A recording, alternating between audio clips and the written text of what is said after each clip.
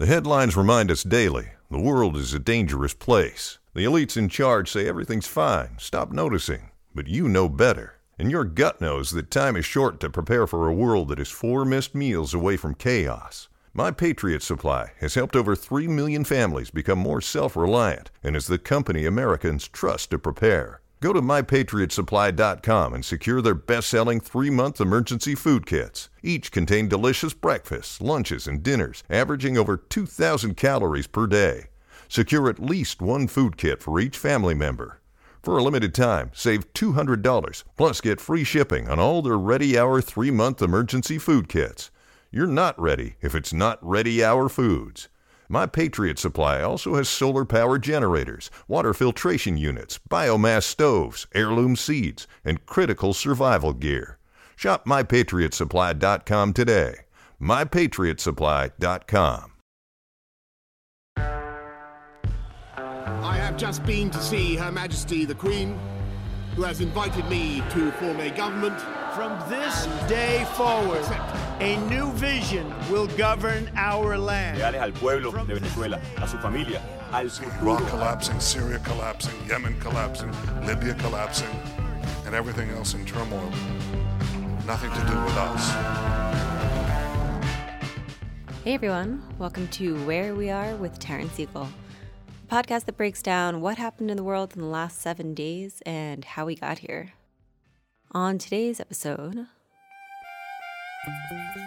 we have made the assessment that COVID-19 can be characterized as a pandemic. Does every member of society know what to do? Is every health worker protected? Does every health worker know this disease? If you answer no to any of those questions, you're not ready. So this is the question. We're in the land of the unknown. It's like a movie. So the coronavirus is pretty much all anyone can talk about this week, so let's just get right to it. So Dr. Honigsbaum, welcome back to the podcast. Thanks so much for joining us. Thank you for inviting me back on air. Yeah, it's great to have you, although not under the best of circumstances. For those listeners that are unaware, Dr. Honigsbaum was on the podcast at the end of January, right when this coronavirus issue was just starting to kind of take hold. Obviously, I really want to talk to you about just everything that's happened from the last time we spoke to now. But I feel like we have to start with just this past week, because even in the last 7 days, it seems like so much has happened in relation to the coronavirus. So do you think you could help us understand just what happened this week? What are some of the major developments? Well, I mean, so I'm a historian of medicine, as you know, Taryn, and usually the media, TV, radio approach medical doctors, clinicians, virologists for comment. And I always know when we're reaching what I call peak pandemic panic, because then they think, who else can we have on the show who knows something about it? I know, let's get a historian on, or maybe an anthropologist. So my phone and my email inbox have been red hot, as you can imagine. Yeah. I've been on the Jeremy Vine Radio 2 lunchtime show twice in the space of 7 days. Wow. And what's interesting is, so 7 days ago, we were still in the situation of, wow, there's a big outbreak in Italy. It looks bad. They're locking down the north of the country. But, it's not really going to happen here, is it, in the UK? Right. And in the space of the 7 days, we've gone from that to, wow, the whole of Italy is now under lockdown. And then very quickly we went from that to, I better stock up on a few provisions. Everybody's already got all the toilet paper. So we're really living in quite surreal and an unprecedented time. I mean, I've had people say to me, it's like a movie. And it is a movie, but not one you could ever script. There's so many things that I want to dig into about that. Maybe we could just start with this, Italy, the whole country said is under lockdown. What does that mean exactly? So could you give us a visual, like what exactly does that mean for Italians to be under lockdown? I mean, it's not like the quarantine that was put in place in Wuhan, because as I understand it, in Wuhan, there were actually curfews. You could go out, but people could force you to go into isolation if you were ill or sick. China is an authoritarian state. They can compel their citizens to do things. Obviously, Italy is a liberal democracy like the United Kingdom. They can't compel citizens, but they are placed all sorts of restrictions. So shops can't stay open past a certain time now. The only shops that are open are grocery stores and places like chemists and druggists, selling essential medical supplies. I believe you can move around, but you're not allowed to cross into certain areas now. So what we're really seeing is a shrinking back of social life. And we saw extraordinary scenes yesterday of people in different parts of Italy, going onto their verandas or opening their windows and singing.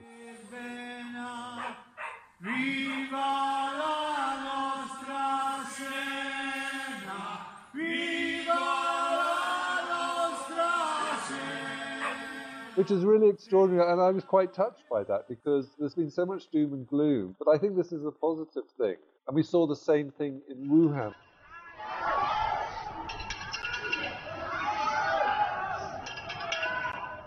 So this shows that there is this deep need for human connection, and especially so at times of trauma and crisis. Yeah. So you said that, this is like watching a movie. It's very surreal. In the last 7 days, in your opinion, what was the most surreal? What were some of the most unprecedented, surprising things that developed? Well, I think one of the most shocking things was seeing staggering pictures from Iran. I don't know if you saw them. I basically clocked them 2 days ago when the Washington Post published a story, these video footage that have been shot in and around Qom, which is the epicenter of the outbreak in Iran. And what they showed was a cemetery on the edge of Qom where they'd recently been digging these huge trenches. Oh my God.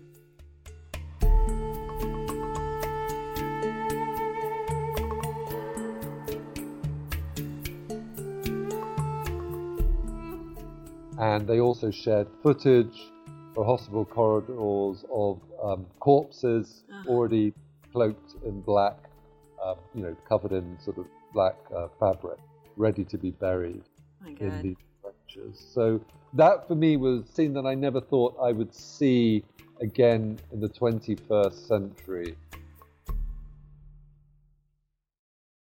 And then I'm just thinking some other particularly stark things that happened in the last week. We've got the Europe travel ban to the United States that just went into effect Friday, right? And then we've got the London Marathon was postponed. And maybe probably not right to put it under the category of good news, but some good news out of this, I suppose, is just that the origin of the virus in China, it seems like cases are starting to slow to the effect that China is actually starting to export some of its medical advice and assistance to other countries that are affected. I'm glad you mentioned that because I think this is an important point. So if you remember when we spoke back in January, there was quite a lot of criticism of China and the fact that they had kind of basically wasted 3 weeks, kind of first of all denying that there was an outbreak, and then tried to silence doctors who were warning about how serious it was, and a lot of questioning of God, this quarantine is pretty draconian. Right. But everything we've learned since from the WHO, who sent one of their top epidemiologists to China, is that what they did actually probably stopped it being a lot worse than it is now. And that we really need to pay attention to what they did and what they got right. Once they realized they had a problem, they threw all their resources at it and stopped social interactions as best they could. Yeah, and it seems like one thing they really succeeded in doing in China was they didn't subscribe to this idea of self-isolation and home isolation because they acknowledged that the way the virus is spreading the most destructively is within family circles.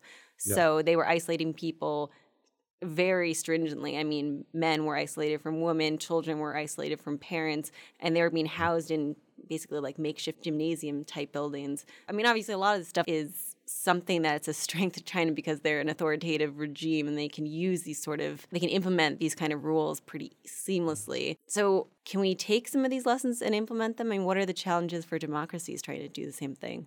Well, I mean, the short answer is yes, because we have all the same technologies. The difference is we cannot compel our citizens.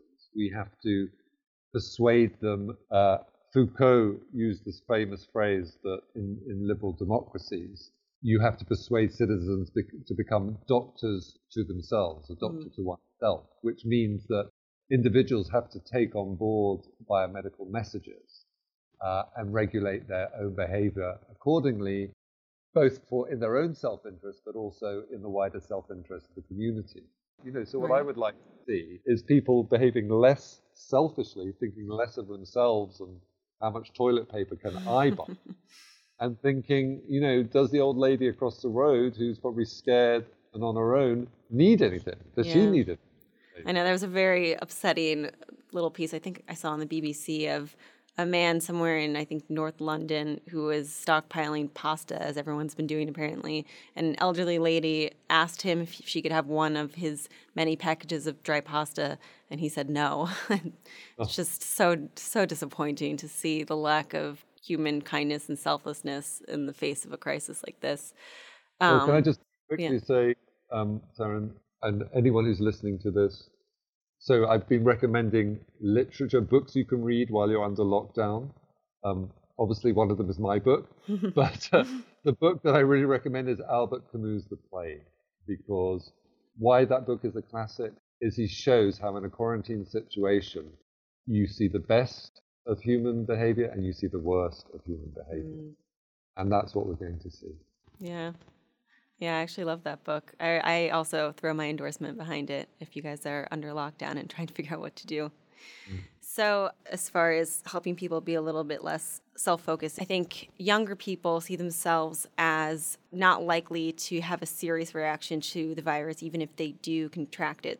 So they're maybe not taking as many precautions as other people. What would you say to our younger listeners who are thinking this doesn't really apply to them, any restrictions or precautions? Well, that is a tricky one. What I would say to them is don't think about yourselves.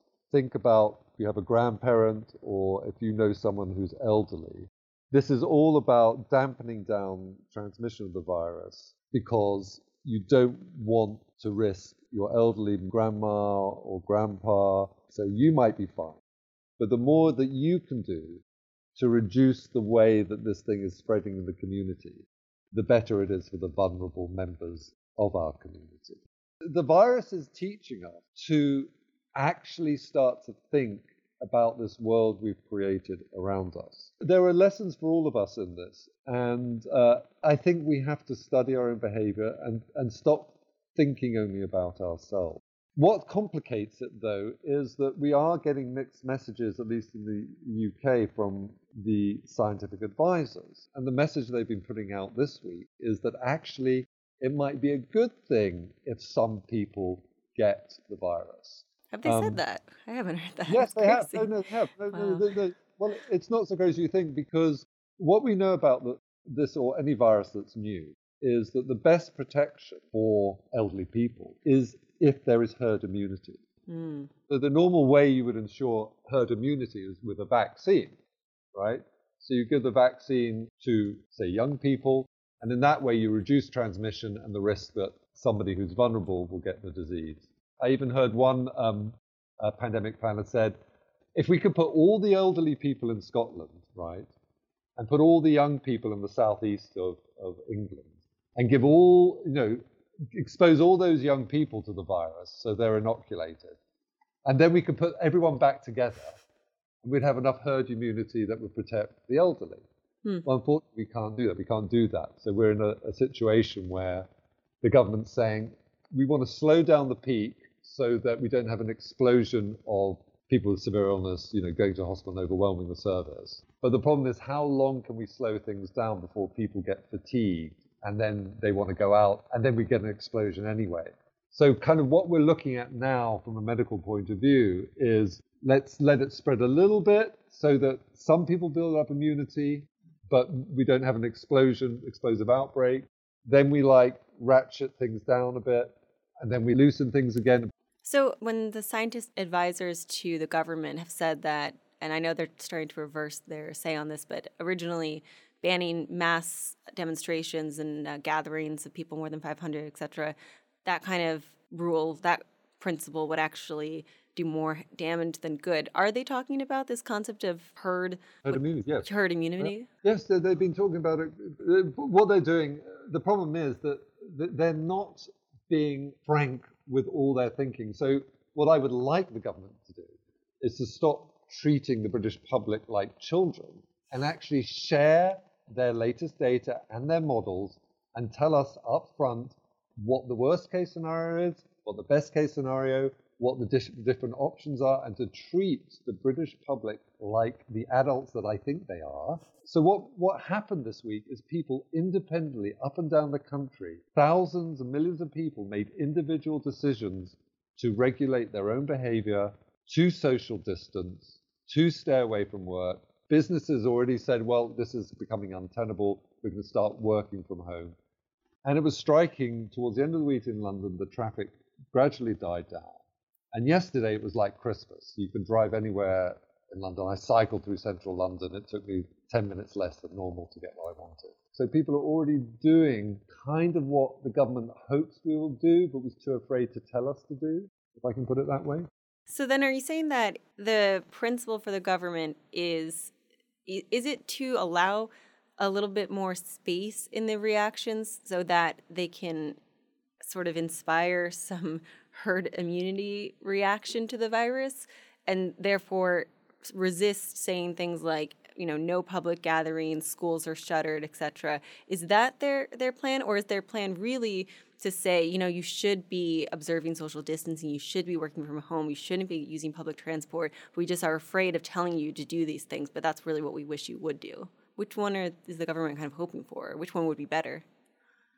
So first of all, Taryn, I have no idea what their plan is. I think, Chris Whitty and Vance are top-notch scientists, and they know exactly what all the different options are. What we don't know is who else is in the room and what the political considerations and the economic considerations are. Are we really following the science, as Boris Johnson keeps telling us? Because a lot of people have been really questioning whether you would be doing what we're doing if you were really following the science. Mm. And I think we need to be aware. So the WHO was very clear this week. There are now more than 118,000 cases in 114 countries, and 4,291 people have lost their lives. WHO has been assessing this outbreak around the clock, and we're deeply concerned both by the alarming levels of spread and severity and by the alarming levels of inaction. We have therefore made the assessment that COVID-19 can be characterized as a pandemic. Why did they announce it was a pandemic? The principal thing that was for was to send a message to countries who they didn't think were moving fast enough or taking the outbreak seriously enough that they needed to step up their game. And it was very clear in some of the remarks that were made yesterday that a lot of those remarks were directed at the UK. I think there's a real issue whether our health system will actually be able to cope. So what we're seeing with the pandemic is that it's revealing the weak spots, the fractures in every country it visits. And those are, in some countries it will be one thing, in another country it's another thing. And even countries like Italy, that pride themselves on having the most advanced health systems in the world, have buckled under the onslaught. So this is the question. We're in the land of the unknown. So this is the real test and the challenge for us as a community now. So just in that light, maybe since we have gotten so many conflicting pieces of advice in the past week, maybe we can try to set the record straight to a certain extent and give some best practices for how people should be reacting right now. So I'm going to give you some quick Q&As, if that's okay. Would you recommend people avoid public transit? Yes, I've been avoiding public transport for 2 weeks. I have a bicycle. I will say this. I don't think the coronavirus transmits that efficiently in a closed tube carriage. Okay. I mean, influenza travels much further than this virus. But certainly if you've been on the tube and you're touching and holding a handrail, just make sure you put on some hand gel, wash your hands afterwards. Okay. Should people stop shaking hands and high-fiving or anything like that? Absolutely. They should have stopped doing that at least 2 weeks ago, okay? You can do the Wuhan foot tap or the Ebola elbow. Okay. Or you put your hands together and, do more of a sort of Eastern greeting. Oh, yeah. A nice Japanese bow. I'm a fan of those. And then maybe most severe, just should people be avoiding public places in general? Stores, restaurants, that kind of thing? Well, I think you should think twice about whether you really need to go to a crowded pub. I'm in New York, for instance, restaurants have been ordered to reduce their capacity by half. I think this is a tricky one. I mean, people still need to go out and eat. Businesses like restaurants are going to go under if we just say no more going out. But I think it's important that we reduce crowding in those places. All right, and then not really on the advisive front, but some other potentially misinformation that could be harmful. Some people would say that there's a statistic that 80% of these cases fall under the umbrella of mild. So if you even do contract the disease, you're gonna have a quote unquote mild case of it. What would you say to that understanding of the disease? Well, I mean, what I would say is that I think we need to be aware that even though we're told, and there's no reason to disbelieve, that this will be a mild illness for the vast majority of people, especially if they're healthy and they don't have any compromised immune conditions. Nonetheless, this is a serious illness, right? So like any virus, if it gets deep into the respiratory tract, it can set up this very, very severe pneumonia. And some of the descriptions of the lung pathologies and clinical course of this illness remind me very much of the 1918 Spanish flu, okay? So what people usually know about that pandemic is it killed 50 million people, maybe as many as 100 million people worldwide. So I don't think that the coronavirus is going to be anything like that. Okay, but it's good to know. Yeah, it is good to know.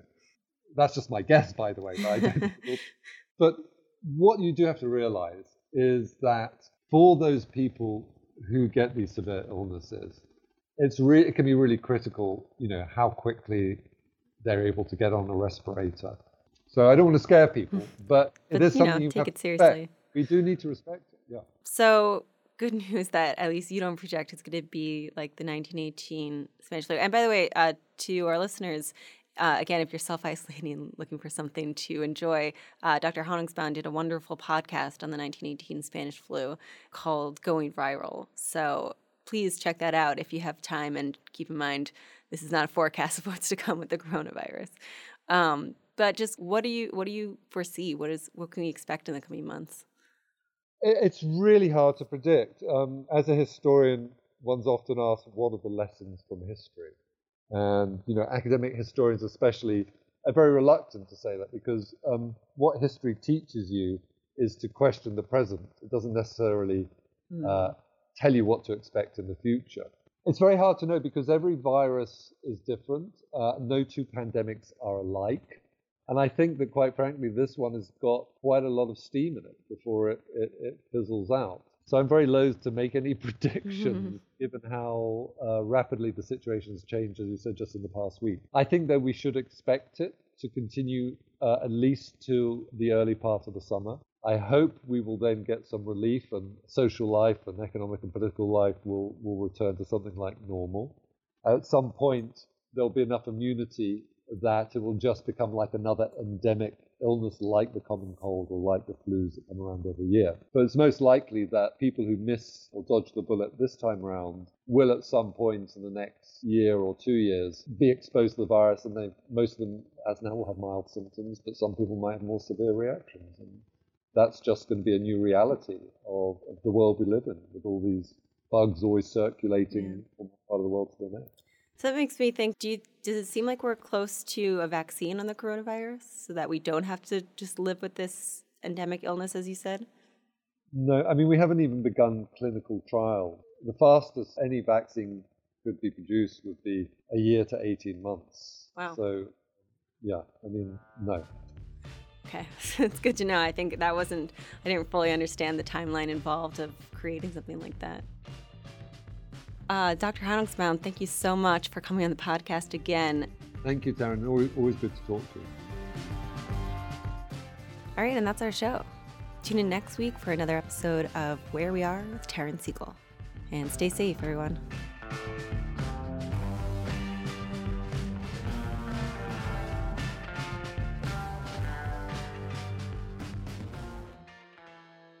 Everyone is talking about magnesium. It's all you hear about. But why? What do we know about magnesium? Well, magnesium is the number one mineral that 75% of Americans are deficient in. If you are a woman over 35, magnesium will help you rediscover balance, energy, and vitality. Magnesium supports more than 300 enzymatic reactions in your body, including those involved in hormonal balance. From functional medicine doctors to mental well-being and female hormone experts, we all know that magnesium is the one mineral to improve all aspects of well-being and health. But which one? Magnesium Breakthrough from Bioptimizers, the trusted choice recommended by leading experts with 7 best-absorbed forms of magnesium to ensure your body receives the support it needs for overall well-being. Go to bioptimizers.com/balance today and use code BALANCE10 for 10% off. Support your journey to wellness at bioptimizers.com/balance. Magnesium Breakthrough from Bioptimizers, your foundation to optimal health and vitality.